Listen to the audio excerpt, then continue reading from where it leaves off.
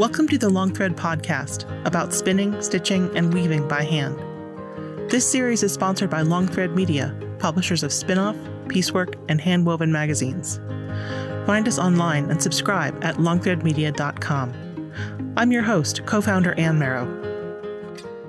I'm here with John Mullarkey, who's a world-renowned tablet weaver and one of the new owners of Red Alder Fiber Arts Retreat, and has been a contributor to Spin-Off and Handwoven for many years. Thanks, John. Hi, Ann. Good to see you. Good to see you, too. You are in your home office / studio, as I suppose many of us are now. Yes, indeed.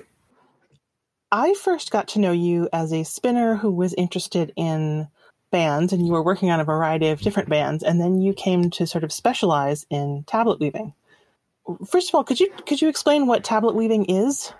It's an ancient primitive weaving technique that is unique in that a twist is imparted into the cloth as well as warp and weft.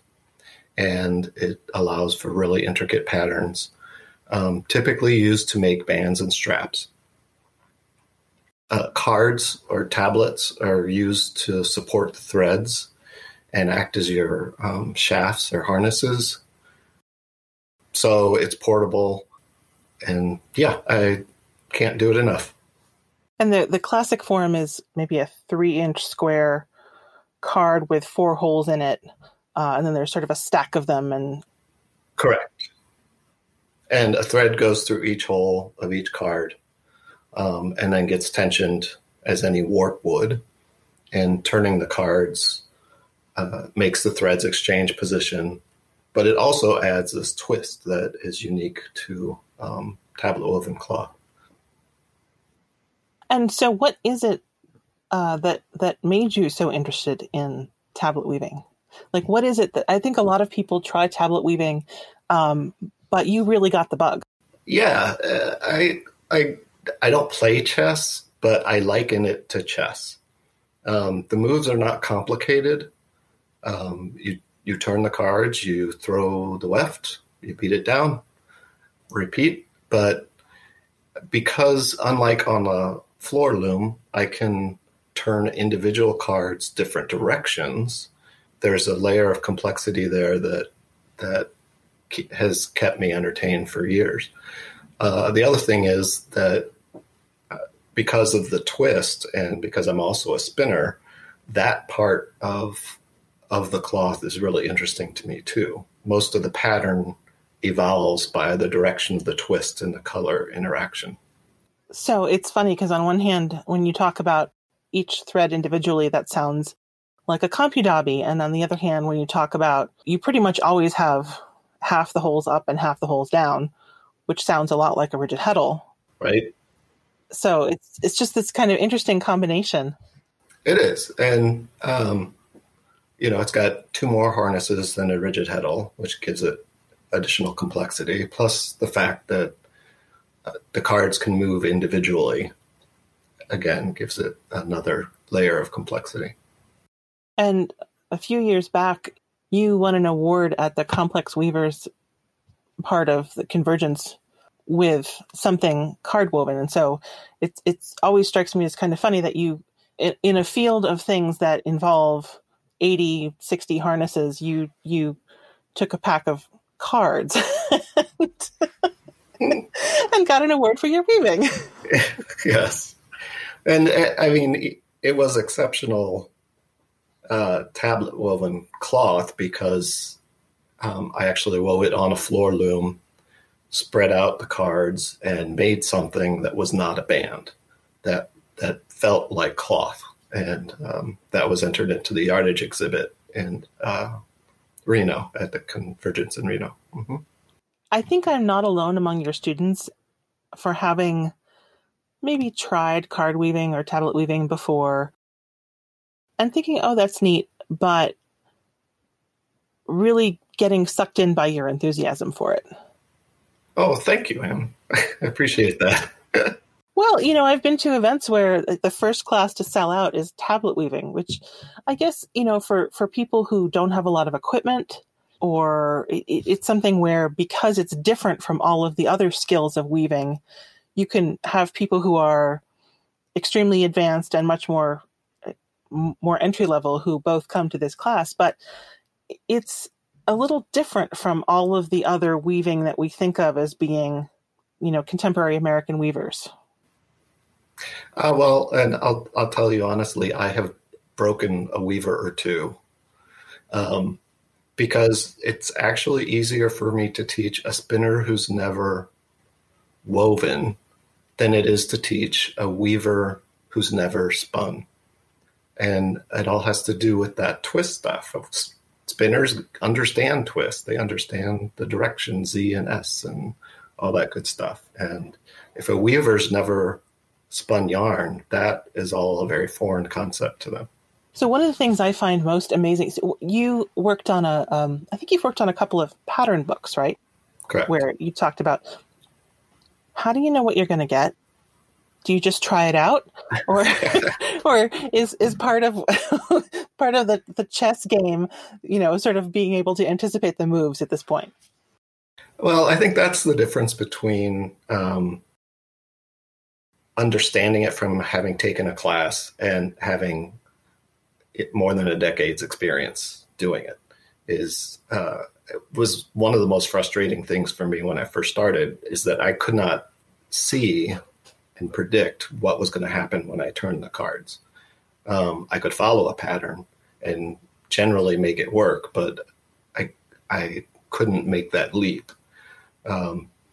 With all this time we have, I've been working on a new pattern book on the Coptic diamonds, or 4x4 tablet weaving.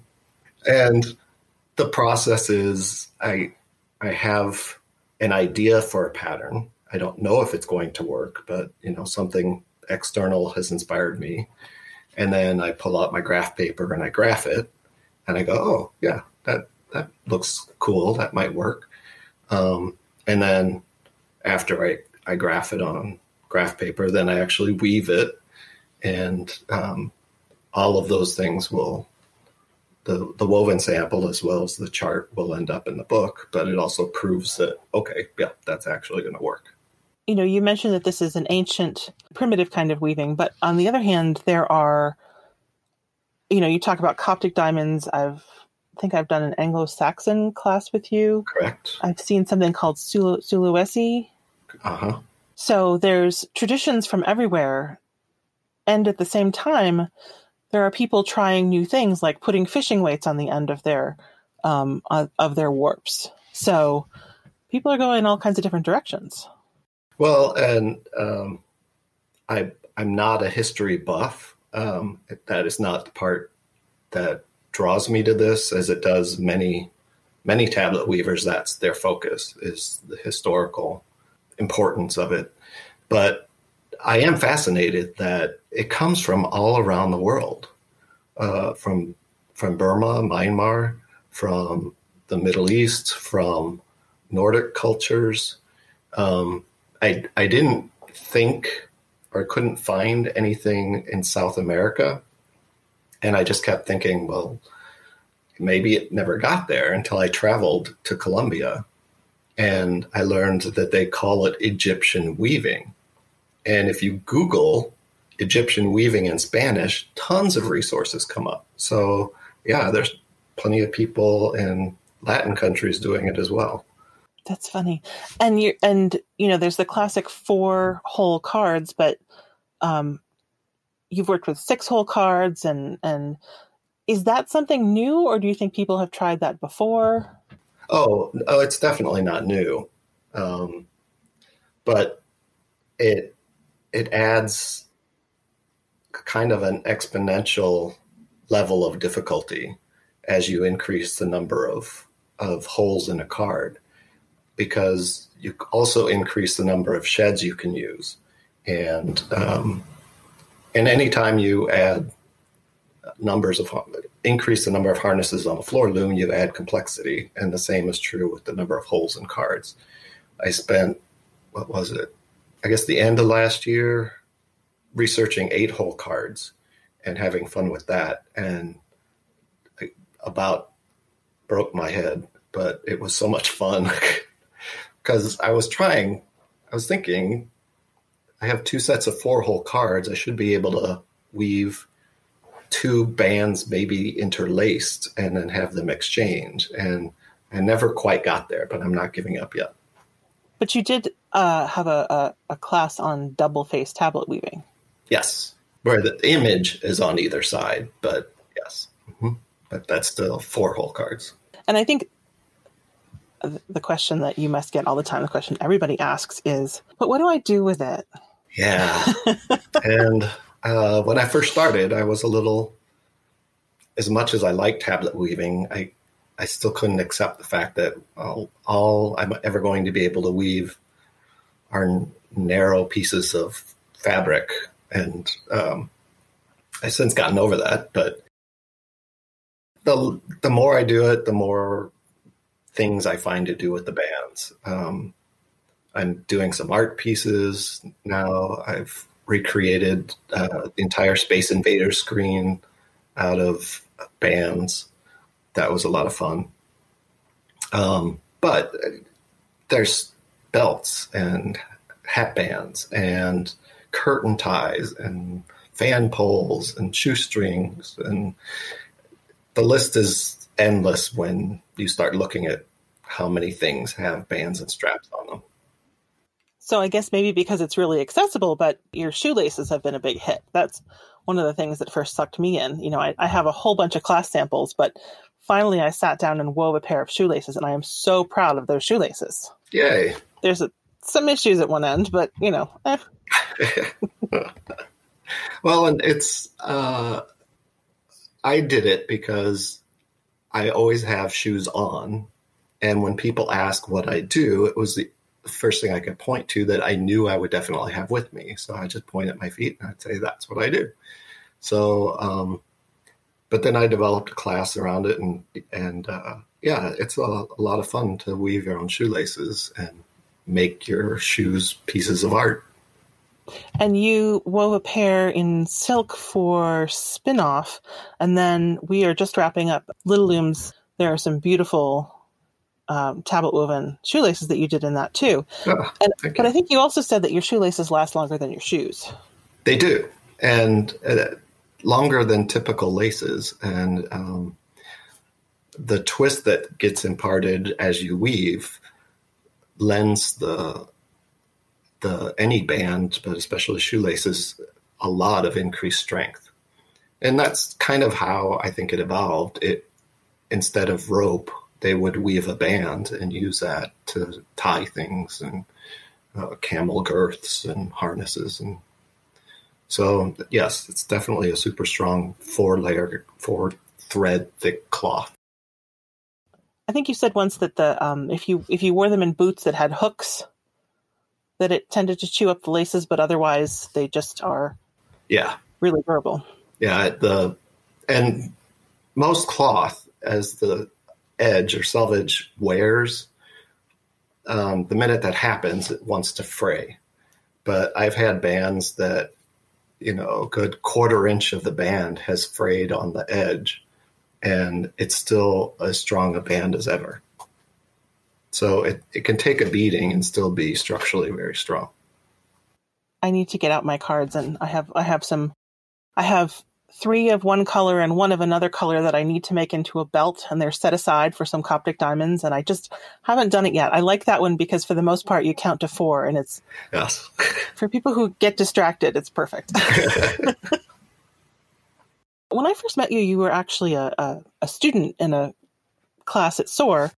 You know, I got to know you as a student and also as a friend. And when I stepped into a classroom with you, it was really quite a revelation, because you had sort of transformed into a teacher. It was like a teacher version of John, who had prepared meticulously, had tried out all of these different things.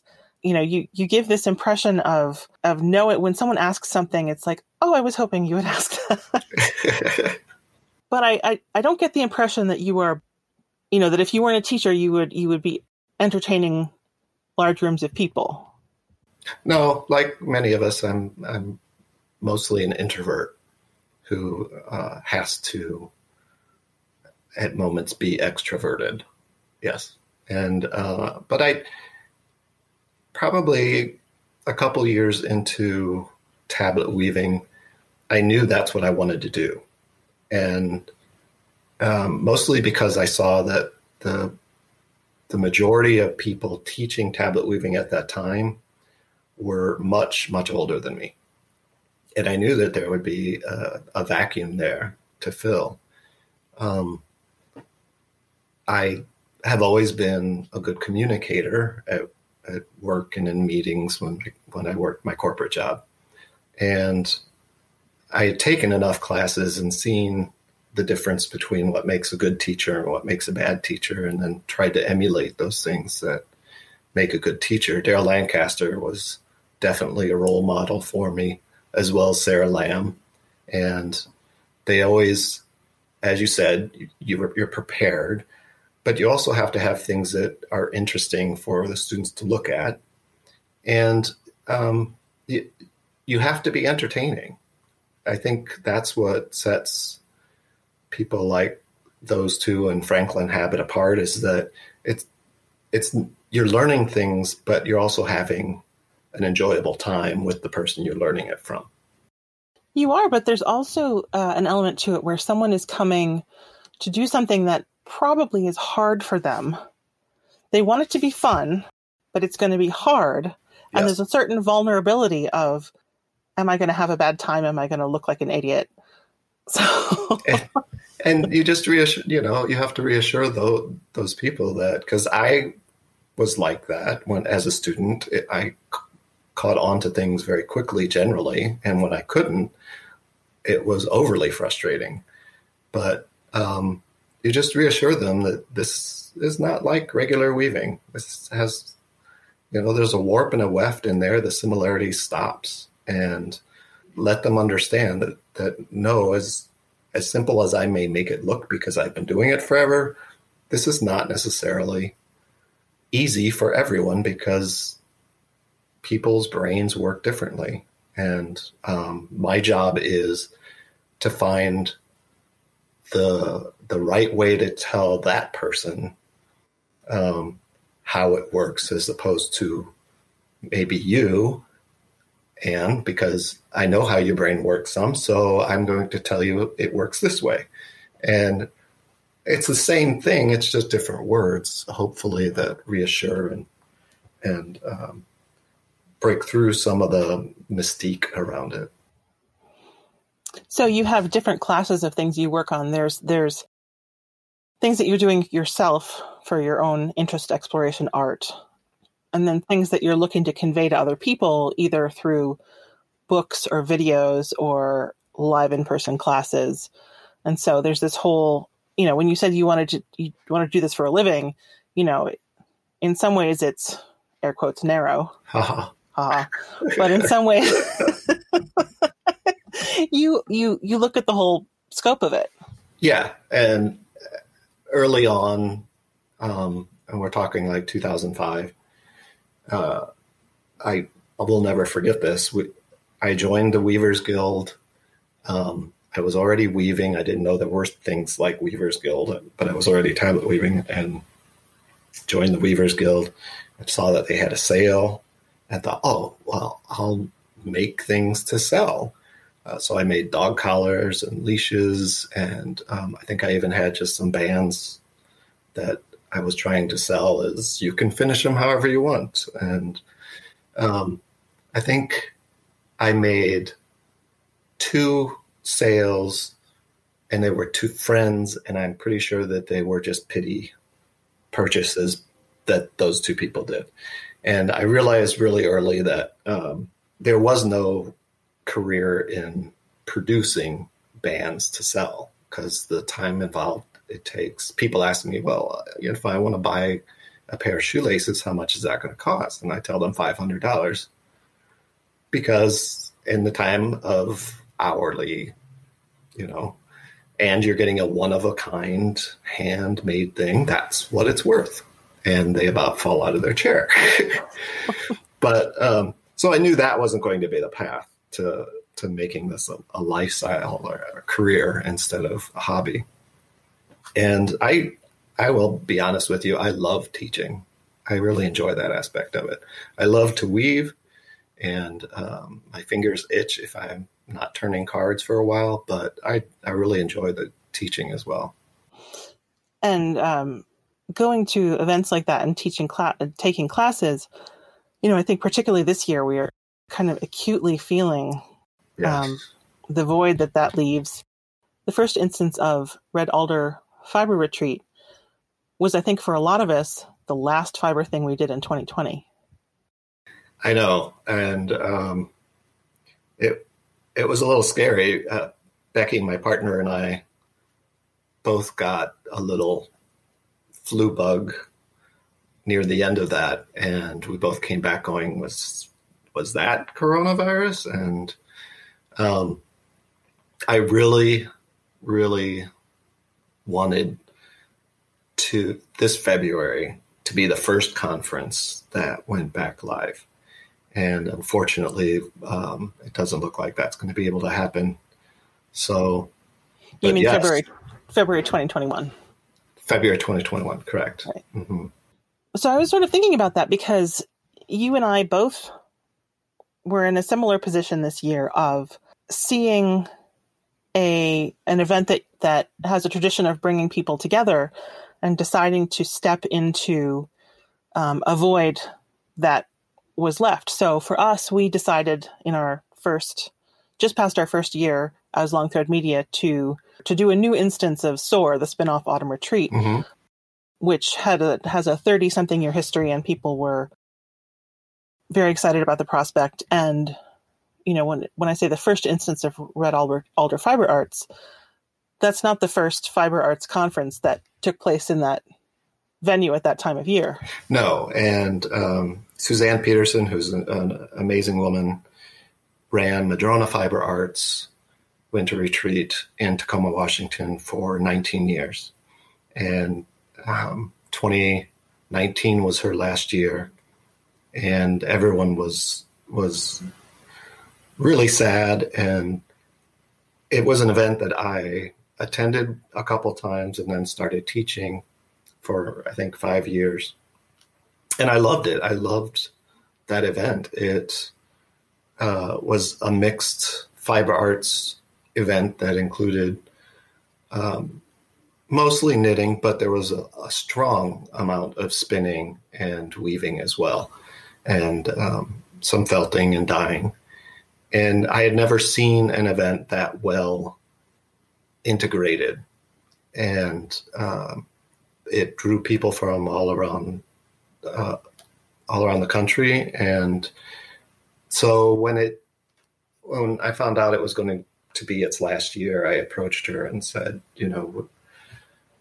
would you mind? And she's like, well, I'm done. You can call it whatever you want and go for it. So Becky and I did. And I think our first year went really well. And I'm just really sad that it's going to be 2 years before we see it again, because I will have forgotten everything I learned in that first year about running an event. I doubt it. No, you're right. Yeah, and I remember when you first let it be known that you were going to have, red alder, and people were very excited, and you were kind of nervous. Yes. And I said, why? It's obviously going to be a slam dunk. But she pointed out that it's one thing to say it's going to be a slam dunk, and another thing to sign the contract with a hotel and have a party and hope people are going to come. Yes. And Becky and I, for probably a week before the event, both found that we slept very little, and we slept better when we got there and everything was chugging along. But that week beforehand, just so many, I's to dot and T's to cross. And then, of course, that feeling of, okay, I know it's not going to be as big as Madrona was, but I hope we have more than 5 people, because that would be really nice. And we had a right at 500 people, which I think was a very manageable but very worthwhile amount. This is the first event of this scope that you've had before, but you and Becky have worked on other events before. Correct. We have a little craft camp that we run in rural Missouri, but we're talking 50 people, not 500 people. Yeah. So, and what surprised you about putting together Red Alder for the first year? I think the thing that surprised me the most was, and we had the same thing happen at craft camp on a smaller basis, but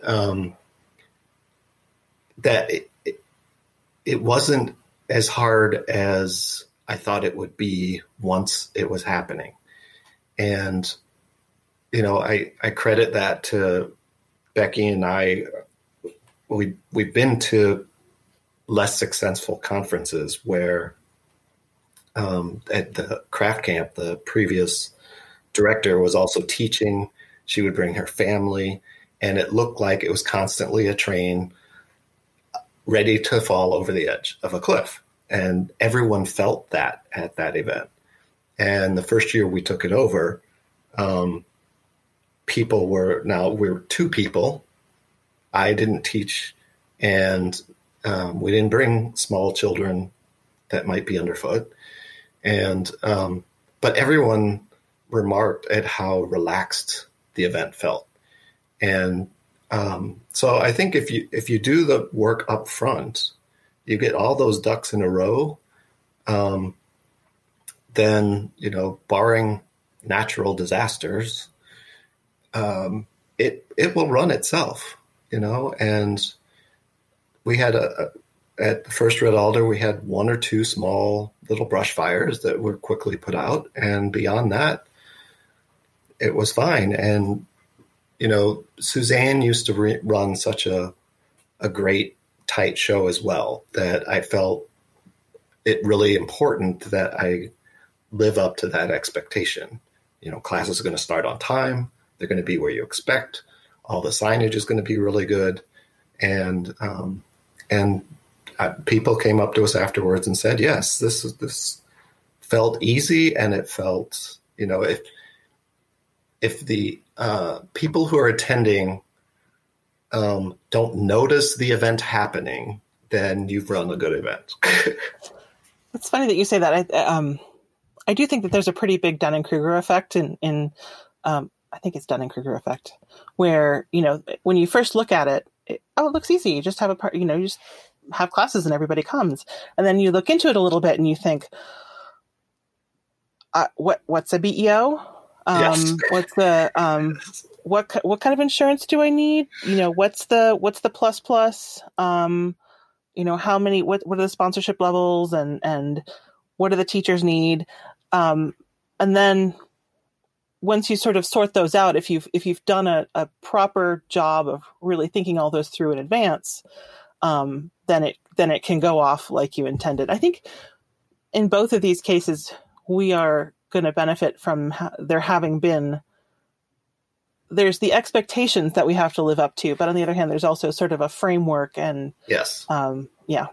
And I would not have taken on starting a new fiber show from scratch at all. I still enjoy teaching and weaving much better than I enjoy being an event planner.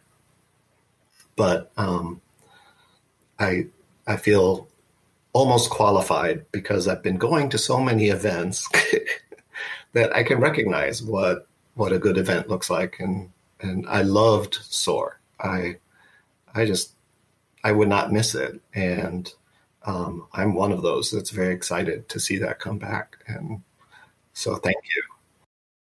We are really excited too. One of the challenges that we face that you might have as well is what's going to be the same and what's going to be different. Yes. And, you know, preparing people for the fact that we won't be able to do everything the way it was in the past. Resetting expectations, which is not to say it's setting a low bar, but saying, you know, I know this is what you're accustomed to, and we're going to go forward and do it this way. Well, and you could say, you know, which past? You know, SOAR and Madrona had been around so long. They both evolved a lot. So our goal was to make sure that people who had come before felt the same excitement to come and knew more or less what to expect. We rearranged the evening activities a little bit, got rid of some, created some new ones, but we still had evening activities as Madrona did. But you also want to make sure that people who had never come to the event enjoyed it and knew what to expect before coming in as well. So with SOAR, as long as I went, I know it changed a lot. So you could almost pick anywhere in that timeline and say, if we're going to carry over some things, you have a lot of different space you could choose from for that. And one of the folks who was the first to sign up, among the first to sign up, went to some of the first SOARs, and I think she camped out in her car. And I don't think she's, that might be part of the history, but I don't think we're going to do that again. So what are you working on now? Well, as we talked about earlier, I'm working on my Coptic Diamonds pattern book. It's, again, going to be a small pamphlet with maybe 15 different original patterns, plus instructions on how to do that technique. And since we can't do teaching in person yet, and it doesn't look like we'll be able to for the foreseeable future, I'm not sure how I feel about online classes yet, but I definitely want to make some videos, some very short and specific topic videos that I can put on my website. And I've had a lot of requests for online teaching, and I can't imagine people holding up their cards to the small camera on their laptop going, why is it not working? And so you can work on tablet weaving with your video on your tablet. I'm sure I'm not the first to make that joke, but yes. Yep. So that's what I've got in the wings right now. That's great. It's very exciting. Yeah. Well, until we meet again, John, I will think of you as I warp up my loom and possibly finally weave the belt that I've had in mind for a while. And thanks so much for your time. Well, thank you for having me. And it's great seeing you and talking with you.